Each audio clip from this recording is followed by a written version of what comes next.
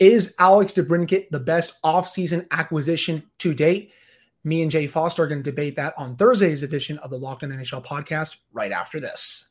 You're Locked On NHL, your daily podcast on the National Hockey League.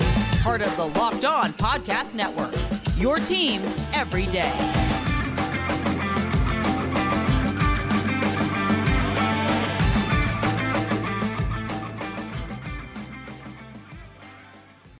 Hello, welcome back to another edition of the Locked On NHL podcast. I am Hunter Hodes of Locked On Penguins. That is Jay Foster of Locked On Blue Jackets. And Jay, we have a fun show today looking at the best offseason moves to date. Obviously, more things can happen as we approach the dog days of summer. I think we're basically at the dog days of summer right now, but we're going to be looking at the best moves to date voted on by the hosts of the shows on the network. And starting off at number one is Alex DeBrincat going to Detroit from the Ottawa Senators. The Sens really didn't get that much in return. It was basically just Dominik Kubalik, a pick, and a prospect. And that's honestly what happens when there's not really a big market for a player like that. Even though DeBrincat is a very good player, he'll score you 30, 35 goals, maybe a bit more. There just wasn't a big market for him, and Detroit was able to take advantage of that and get him pretty cheaply. And they're gunning for a playoff spot this upcoming season. The Yzer plan, quote unquote, is in full effect, and they're going to try to really get back to the playoffs for the first time in quite a while here. I believe the last time they made the playoffs was 2016 when they lost to the Lightning, and they've been rebuilding since. But when you look at that move, is that one the best move to you overall so far? I was looking at the little poll that we put out, and I was like, man, it has been a rough off-season in terms of movement. Like, is Alex DeBrincat the best move? I don't think it was the best move. I think probably in terms of impacting the team, I think Alex DeBrincat probably improves the Red Wings more than, say, other players. For example, the network picked the Devils acquiring Tyler Toffoli at 6th. I think that's a really, really good move, but I don't think Tyler Toffoli improves the Devils as much as Alex DeBrincat improves the Red Wings, if that makes sense. It does, and I do think that was a very underrated move by the Devils. Toffoli had a very good year this past season, had over 30 goals. You add him to that top 6 or even the third line. That's just how deep the Devils are. They could put him on their third line if they want to, and they'll be perfectly fine. But, I think it was a move that made sense for Detroit. They signed him to an extension, not a long-term one, but one that will take him for the next 2 years before he becomes a free agent again down the line. But I really like this one overall. After that, you have the Kings landing Pierre-Luc Dubois, which is probably, I think, the biggest trade of the offseason to date, at least blockbuster-wise. And the Kings signed him to an extension after that, 8 years, $68 million. I like Dubois. I think he's a perfectly capable top 6 center. I just don't know if he's worth an 8-year term and $68 million. I hope that's not a hot take or anything like that. I just don't think he's worth that much money. Again, perfectly good player, but his numbers, I don't know if they stack up to him getting almost $9 million per season. That's just my opinion, though. I especially liked that return for the Jets. They got Gabe Vilardi back. They got Alex Iafallo back. Kupari, second-round pick. For a team that, with the Jets, they didn't really have a lot of leverage in this deal either because there really weren't too many suitors. It was really just what was reported with Montreal and LA. They were able to get a damn good return for Dubois. But from a Kings perspective, I get why they did it. This is going to be the third year that they may face the Oilers in the playoffs. They've lost in the previous 2 seasons to them. You got to be deep down the middle to go up against Leon Draisaitl and Connor McDavid. You've been seeing that they've been adding more pieces to go up against them. They've added Kevin Fiala. They've added Victor Arvidsson. They've added a few others. Defensively, they're strong. Goaltending, still a little bit of a issue, but now that you have Dubois there, you compare him with Philip Deneau. You compare him, those two right there. Whew, that's a pretty nice, back-to-back in terms of centers for... Right, and you're forgetting that they still have Andrzej Kopitar as well, who honestly, with the retirement of Patrice Bergeron, Andre Kopitar might be the best defensive forward in the NHL. You know, I think people sleep on Andre Kopitar. They forget those years that it was like him, Jonathan Toews, and Patrice Bergeron just kind of basically took it in turns being the best defensive center in the entire NHL, you know? So having Kopitar, Danault, Dubois down the middle, that's pretty good. I wanted to talk about this one specifically because I know Harrison Lee, host of Locked On Jets, commented and he was like, I don't understand why the acquisition of Gabe Velarde isn't on this list. Personally, for me, I kind of like bundled that and the Dubois trade together when I was looking at how to rank these. So I actually had this ranked first when I did mine because I think Dubois makes the Kings better, but the return that the Jets got is way, way better than I was expecting. You know, the Jets had zero leverage. You know, we were joking about how they were going to end up trading Dubois for a third-round pick and like Michael Pezzetta to the Habs. They didn't. They got two very good top six pieces back. Iafalo's kind of lost a little bit of a step, but he spent a lot of time on Kopitar's wing on that top line over the past little while. You know, I think the Jets weighed out really, really well in this trade. So I think I was looking at that not necessarily as in terms of the Kings landing Pierre-Luc Dubois as the most impactful move, but that trade as a whole, I think, was one of those trades that was really good for both teams. I like Pierre-Luc Dubois a lot. I think he's a very good player. He obviously has kind of, I don't want to say struggled because I don't think he has struggled, but he's had to live up to kind of being a third overall pick that he then played on a terrible team in Columbus. He then played on a very bad team in Winnipeg, or not very bad, but, you know, Winnipeg, I don't think they made the playoffs while Dubois was there. I could be wrong. This year. Did they make the playoffs this year? Yeah, okay. They did. They played Vegas in the first round, yes. Oh, okay, there we go. So it was very short-lived. But, like, my point still stands. They made the playoffs, but, like, it was kind of dicey for a minute there. Winnipeg did not have a very good season. Better than the Blue Jackets, but hey, who didn't have a better season than the Blue Jackets, you know? I think going to a team like LA, which is a good team that has a lot of center depth. He doesn't have to be that guy. And I think he's really going to thrive. You know, he has that versatility as well. He can play on the wing if they need him to, you know, and then you get the problem of, well, you have a line of, you know, does he play on Kopitar's wing? Maybe, and give them, you know, a line of Kopitar, Adrian Kempe, who has figured out how to score goals now that they're no longer trying to make him a center. And Pierre-Luc Dubois, like that's a really good top line for the Kings. Dubois can jump in, he can take face-offs. If Kopitar gets kicked out, he adds a little bit of meanness to the team. You know, he's not afraid to throw his weight around. I really like Dubois. Am I biased because I liked him on my team? Maybe, but I don't know. If the Kings can figure out their goaltending, they're going to be dangerous this season.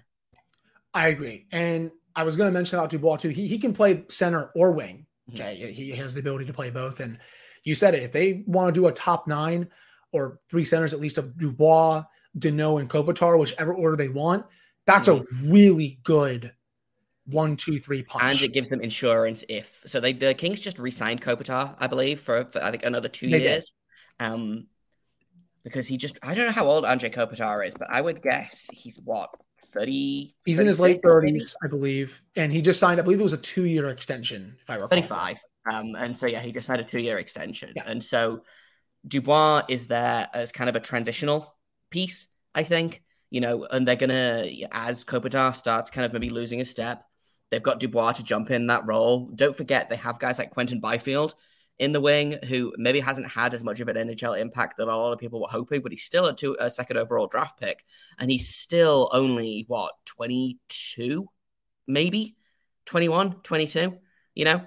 So I think Dubois gives them a lot of flexibility in the lineup, which I think is really exciting. Agreed. Though that's just a taste of some of the best moves from the offseason. Coming up in the second segment, Jay and I are going to get into a few more of the top moves from the offseason to date. Before we do get to that, though, we have to discuss FanDuel. Take your first swing at betting MLB on FanDuel and get 10 times your first bet amount in bonus bets up to $200. That's right. Just bet $20 and you'll win $200 in bonus bets, win or lose. That's $200 you can spend betting everything from the money line to the over-under to who you think is going to get the first home run in the game. And it's all in an app that's safe, secure, and super easy to use. Plus, when you win, you can get paid instantly. There's no better place to bet on MLB than FanDuel, America's #1 sportsbook. Sign up today and visit FanDuel.com/lockedon to get up to $200 in bonus bets. That's FanDuel.com/lockedon. FanDuel, the official partner of Major League Baseball and Locked On. All right, we're back here on this Thursday edition of the Locked On NHL podcast. I am Hunter Hodes. That is Jay Foster. So, Jay, going down the list, another big move. Hurricanes signing Dmitry Orlov to a 2-year deal worth a little below $8 million per season. And I also really like this move. The term is very team friendly. The AAV, a little bit high, but I thought he had a really good season both in Washington and in Boston this past year. Good offensively, good defensively. And that Carolina defensive core now, that is scary hours down there. Jacob Slavin with Brent Burns. You have Brett Pesce. You have Dmitry Orlov. You have Tony DeAngelo. You have Chatfield. And I know I'm probably forgetting at least, you have Brady Shea as well. 7 very good defensemen there. Rod Brind'Amour is probably just loving it. And also they're still in the market potentially for Erik Karlsson, which is crazy to think about because I don't understand how. How do they? I think they're in it for a bargain, but Carolina's defensive core is among the best in the league. And I think they're going to use Orlov on the second pairing behind Slavin, because Slavin is their best defenseman on the team. But you can put Orlov with honestly anyone on the right side, whether it's Chatfield, whether it's DeAngelo, whether it's someone else. I really like this move for Carolina. He's an all-around good shutdown defenseman who will also play well in the offensive zone. I'm not surprised that this was number 3 on the list. And what do you think of it? Yeah, I really like this move at the time. I think 2 years is extremely smart. He's 32 years old. It would have been really easy for Carolina to give him that one last contract, 5-6 years, take him up to being, almost 40 years old, but they didn't. 2 years, almost $8 million. And yeah, Orlov, for my money, might be one of the most underrated defensemen in this league. He takes some of the pressure off Jacob Slavin, who, again, I think is Jacob Slavin actually might be the most underrated defenseman in this league, because he's not an Erik Karlsson. He's not putting up 100 points. He's not a Cale Makar, or even a guy like Adam Fox. Jacob Slavin is one of those guys, I feel like, that you only notice him if he's doing something wrong.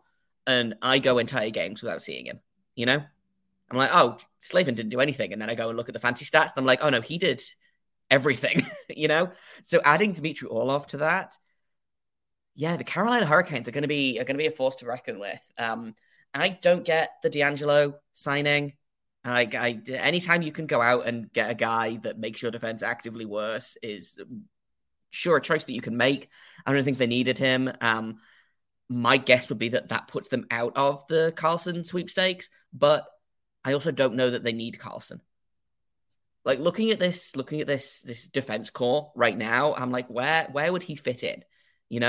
Like you could put him on the second pairing with Orlov, I guess. But then you've got guys like Brett Pesce and Brady Shea playing third pairing minutes, and then you've got your younger guys like Dylan Coghlan, and then they go out and they pick up Tony DeAngelo. So there's no room. But in terms of the Orlov trade, I like it a lot. Not trade, sorry, the signing of Dmitry Orlov. I like it a lot. It's very Carolina. It's not flashy. It's just very good. That move honestly reeks of Eric Tulsky's influence, and I think it's past time for him to be a GM in this league. He is very good at what he does. I think with DeAngelo, I get it from an offensive perspective because he was good under Rod Brind'Amour, so he's familiar with him. And I think going from John Tortorella to Rod Brind'Amour, definitely, I think, a step up, in my opinion. And he's at least shown an ability to play at least decent in Carolina under Brindamore. So I get it from that perspective. I'm not really sure who else would have signed him, but I don't think they're signing him, though, so he can sit on the bench. So there's going to be an interesting dynamic there. Is Chatfield going to be on the bench for most games? I thought he was really good for Carolina this past season. That's going to be an interesting dynamic there. Moving down the list a little bit, Jay. Maple Leafs signing Tyler Bertuzzi and the Stars signing Matt Duchene, both on 1-year terms. Duchene was bought out by the Predators, goes to Dallas. I'm sure he had quite a few options, goes to a team in the Western Conference that is ready to win for this upcoming season. That Stars team is loaded, both with young talent and with veteran talent. And then with the Maple Leafs getting Tyler Bertuzzi 1 year, I believe it was $5.5 million for a year. He was hoping to get a long-term deal, in free agency, but that did not happen. Signs a 1-year term. The hope with him is that he balls out for the Leafs this year, maybe scores, 20, 25, 30 goals, gets maybe 50 to 60 points. And then next year when the cap definitely goes up, he'll be able to get, a 4 to 5 year term, or maybe even a longer term at that, at a much higher AAV. But I think the plan is they're going to staple him in the top 6, probably on the Matthews line. If I had to guess, it's going to be like that Bunting replacement, because he obviously went to Carolina as well with Dmitry Orlov. But I think that's what they're just going to do with him heading into the season. What do you think of those moves? I like the Duchene move a lot more than I like the Bertuzzi move. I think probably that's because I don't super rate Bertuzzi as, he's fine. I think he's going to go and he's going to score 30 goals playing on Matthews and Marner's wing, and probably sign, like you say, a huge deal off the back of that when the cap goes up. The Dallas Stars are a really scary team. They were scary before this. And then I just went to look at what their center depth was like, because as we all know, center depth is what wins hockey games. It's what wins cups, If you look at, so they've got Rupe Hintz as their top line center, and then you can fit Matt Duchene right in on that second line center. You've got Wyatt Johnson, who's on his entry-level contract, just had a very good rookie season. And, Tyler Seguin is still kicking. He plays center. Jamie Benn can play center, I guess. It's that's not even getting into, the Jason Robertson, the Joe Pavelski wingers. This is a very, very good top 6. And it was good before they added Duchene. And I like Duchene a lot. I was bummed when the Blue Jackets didn't keep him a couple of seasons ago. I wondered if they might try and reach out and get him for cheap this season. He ended up going to Dallas. I personally had this ranked above the Bertuzzi line. Just because, and again, kind of going back to most impactful and what that means, I don't think Tyler Bertuzzi is an upgrade on Michael Bunting. But I'm looking at this team and I'm like, is Tyler Bertuzzi, does he move the needle for this team in a way that, Mitch Marner does, or in a way that William Nylander does, And I don't know, I feel like having him as the 4th or 5th best forward on a team doesn't move the needle quite as much as Matt Duchene, who could probably play a 1C role in Dallas and likely won't, and then will instead play second line minutes and just feast on the other team because he doesn't have to play against, the Auston Matthews or the Connor McDavids or the Sidney Crosbys of the world, I like the Duchene move a lot. The Bertuzzi move is fine, I thought. Smart move by the player to, like you say, sign 1 year, bump his trade value up. He's going from playing, he was third line minutes in Boston, where he was fine. He was an energy guy for them. He was a very good player in Detroit, but obviously Detroit has not been very good basically the entire time he's been there. So him playing on a good team with good line mates and getting top line minutes, I think is a really smart move on his part. He's going to make bank. This time next year, we're going to be talking about how Tyler Bertuzzi is making $8 to $9 million for the next 8 seasons, I would not be surprised by that at all. Especially if he balls out with the Leafs, stapled to the Matthews line with Marner and all those guys. Would anyone be surprised if he gets 7 times 8, anything like that? So I don't think so, at least. That wraps up the second segment. Coming up to end the show, Jay and I are going to finish off power ranking the best offseason moves to date. Again, even though there's still plenty of time for other moves to be made, that's coming up right after this. All right. We're back here on this Thursday edition of the Locked On NHL podcast. I am Hunter Hodes. That is Jay Foster. So continuing to go down here, we're going to do these a little bit in rapid fire succession here, Jay. We kind of discussed it already. The Devils acquired Tyler Toffoli this offseason from the Calgary Flames, a player who has shown an ability multiple times to score 25 to 30 goals in his career.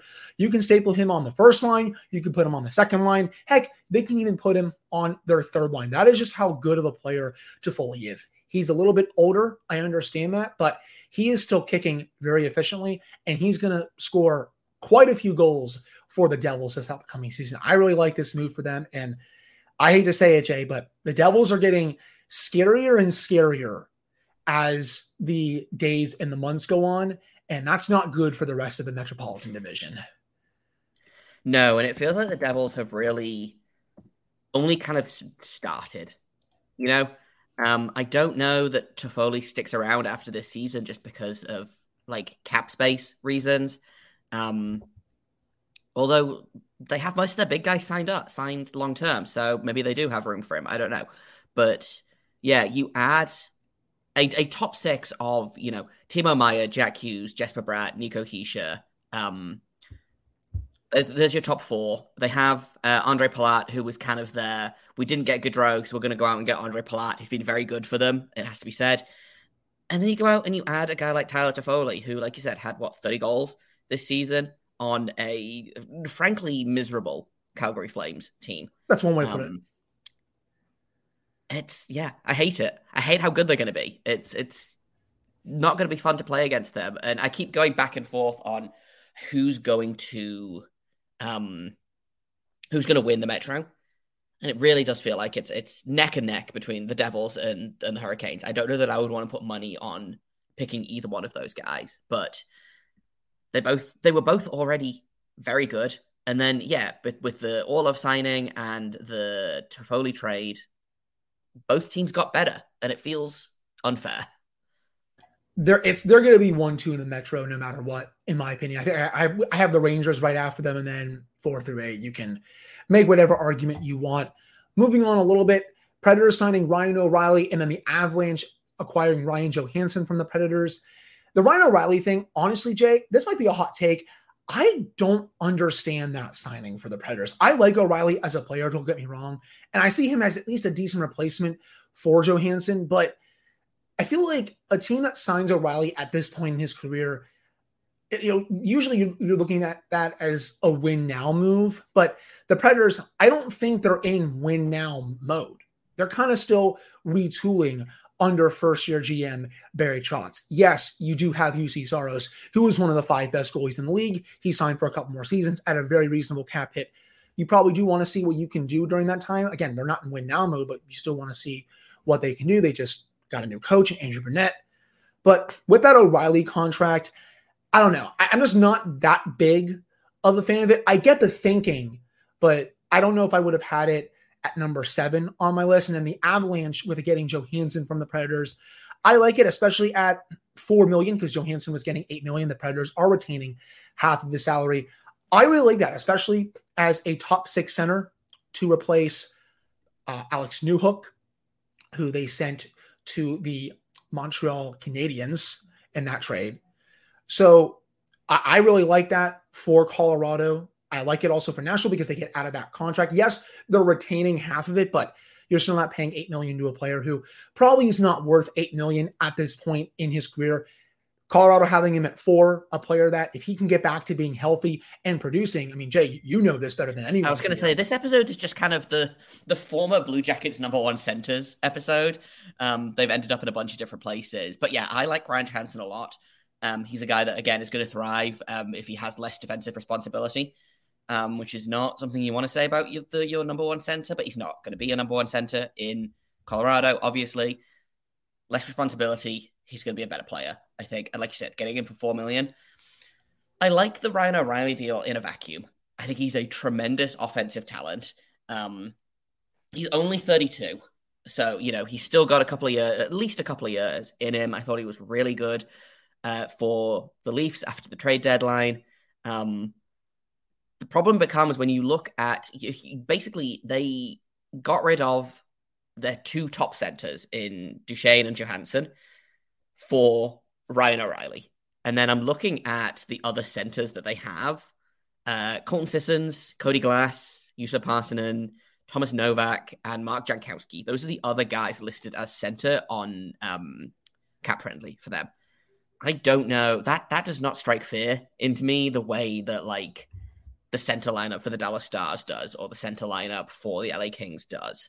And also, they're still paying $4 million for Ryan Johansson and just over $2.5 million for Matt Duchene. So they're paying $6.5 million for those two players not to play for them, plus $4.5 million for Ryan O'Reilly to actually play for them. So Barry Trotz has a plan. I've liked his offseason for the most part. I've liked all the stuff he's saying. I think he is one of the best coaches, or was one of the best coaches. I guess he's no longer a coach. And I think he has the acumen to be a very good GM. So I'm confident he has a plan here. I just don't know what that plan is. But in a vacuum, I like the Ryan O'Reilly deal. I like the Johansson deal for the Avalanche. I think those two kind of, you could flip-flop them either way, and I would feel fine about it. That's fair, too. Again, I guess I'm just not that big on it, but I also, at the same time, I at least understand the thinking from Barry Trotz, because, he's even said, I can get all the depth players you want. Just find me some stars like in the draft and such, and I'll get you quality depth. Also, they still have almost $8 million in cap space. So, is there an Elias Lindholm on the way to Nashville? Is there a contract for a guy like Vladimir Tarasenko on the way, who does not play center, but could, a top line of Vladimir Tarasenko, Ryan O'Reilly, and Philip Forsberg would score a bajillion goals, Yes. That would be a lot of fun. I don't think Trotz is done. The Preds are such a weird team. I can't quite get a handle on them. I agree. I don't think they're a playoff team this upcoming season, but I also at the same time would not be surprised if UC Saros again tries to drag them into the race, as he almost did this past season. And they've got Roman Josi on the back end. On the back end. Yes, another one of those pieces still. They're not one dead. of the 5-6 best defensemen on the planet. He's unbelievable.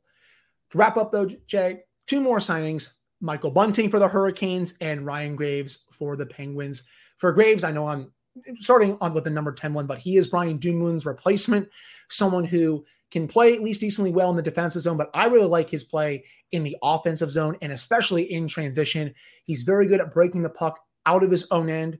He also fires a lot of shots from the blue line, which is something that Brian Dumoulin really didn't do that good of a job, especially during the last couple of years of his career.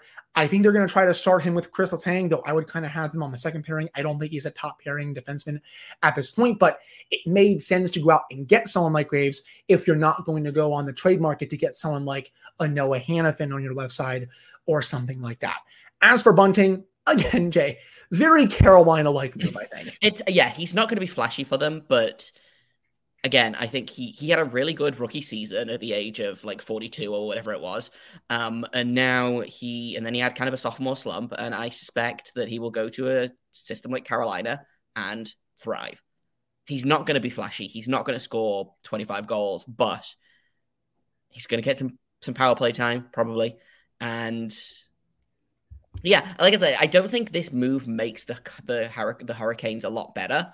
So I didn't rank it very highly in terms of most impactful for the Hurricanes, but looking at the list of teams and like, okay, where was Michael Bunting going to go if he wasn't staying in Toronto? This is the smartest move that he could have made, I think. I don't know what his contract is off the top of my head. I should have looked this up. I believe it was a 4-year term, if I'm not mistaken. Sounds right. It was a 4-year term. It was pretty good AAV for him. 3 years at 4.5. That's fine. I feel fine about that. I want to just finish up as well. I know we're running a little long here. A couple of honorable mentions who didn't make our fancy graphic that we'll show you in just a second. But coming in at 11th, the Senators signing Jonas Korpisalo. If it works, incredible move. If it doesn't, yikes. And then coming in 12th, the Blue Jackets acquiring Ivan Provorov. Yeah, that feels right to me. I've spoken enough about the trade on my show. I'm not going to get into it again here. But I personally would have had the Severson sign and trade over the Provorov trade because I think that's a better fit for the team. But it's been a weird off season. I think next off season is going to be really interesting because there's a lot of people who were UFAs this season that are going to be UFAs again next season because it feels like everyone has signed a 1-year contract. So I think next season is going to be really the one to watch. But some teams had good off seasons. Some teams have yet to do anything in the off season. That's the flat cap world we live in right now. And honestly, Jay, I think this is the final year of the flat cap we're going to see. Yes. The cap should go up next year. And I agree with the Korpisalo signing. He was really good this year, both in Columbus. He was phenomenal. And in LA. Best season of his career. If he can replicate that with an Ottawa team that is desperate to figure out goaltending, they have just gotten it wrong. Ottawa's another team where if they figure out goaltending, watch out.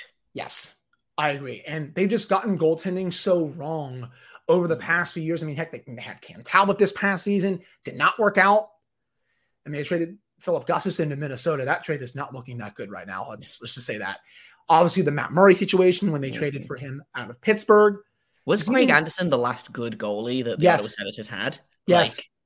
And that says something. So 2017, Craig Anderson was great, especially in the playoffs. He was everything for the Senators. But since then, they just really haven't had consistent goaltending. But if they can get good goaltending out of Korpisalo, who can continue to kind of have a career renaissance, I think they can make the playoffs this year. And then Ivan Provorov at 12. I agree with you, Jay. I would have Damon Severson over him because I think he's better defensively than Provorov. And especially what he did last season in New Jersey, analytically, the fantasy stats were really good for him. Yes. If he can play that well in the offensive zone again, even though that contract is a little bit much for me. It's a little expensive and it's a little long, but like I feel fine about it. The Blue Jackets needed to go out and get an NHL defenseman, and I'm fine with Severson, especially on the back of, they're only paying, I think, for 2/3 of Provorov's contract, and he's done in 2 years. So, I don't think he'll be back unless, either something really bad or really good happens, depending on how you look at it.